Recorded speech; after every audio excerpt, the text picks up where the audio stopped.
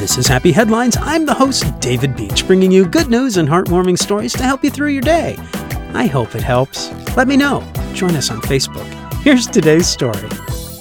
Some people are pretty petty, but Happy Headlines hopes to point out the good. For instance, Andreas Flatten had been having quite a squabble with a former boss at A.O.K. Walker Auto Works in Peachtree City. He wanted his last paycheck, and apparently it wasn't easy to get. When it finally did arrive, his boss decided to pay Andreas in pennies.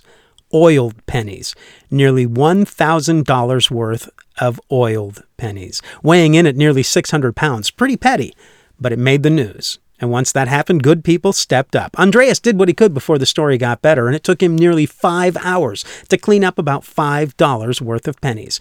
It was a mountain of brown coins covered in smelly, slippery, shiny automotive oil.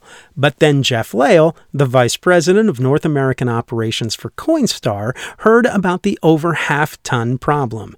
Jeff and Coinstar decided to take on Flatten's problem. We'll take this directly to our processing partner. It'll be cleaned, wrapped, counted, and recirculated, Jeff said. Now, Jeff is unsure of how his company is going to deal with the coins, but he and his team kept their word. After nearly 15 minutes of collecting the Abe Lincoln face coins, Jeff handed Andreas 10 crisp, clean, and most importantly, oil-free $100 bills.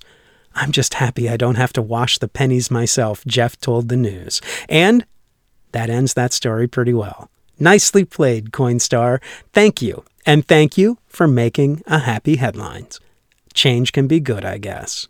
And thank you for listening. You are listening to Happy Headlines. I'm the host, David Beach. Hey, if you want to check us out, go to Facebook. Search for Happy Headlines with David Beach. You can find us and a good group of people. They're telling stories all the time about happy headlines, and they're adding their own happy headlines that sometimes don't make the podcast because it is only 2 minutes long.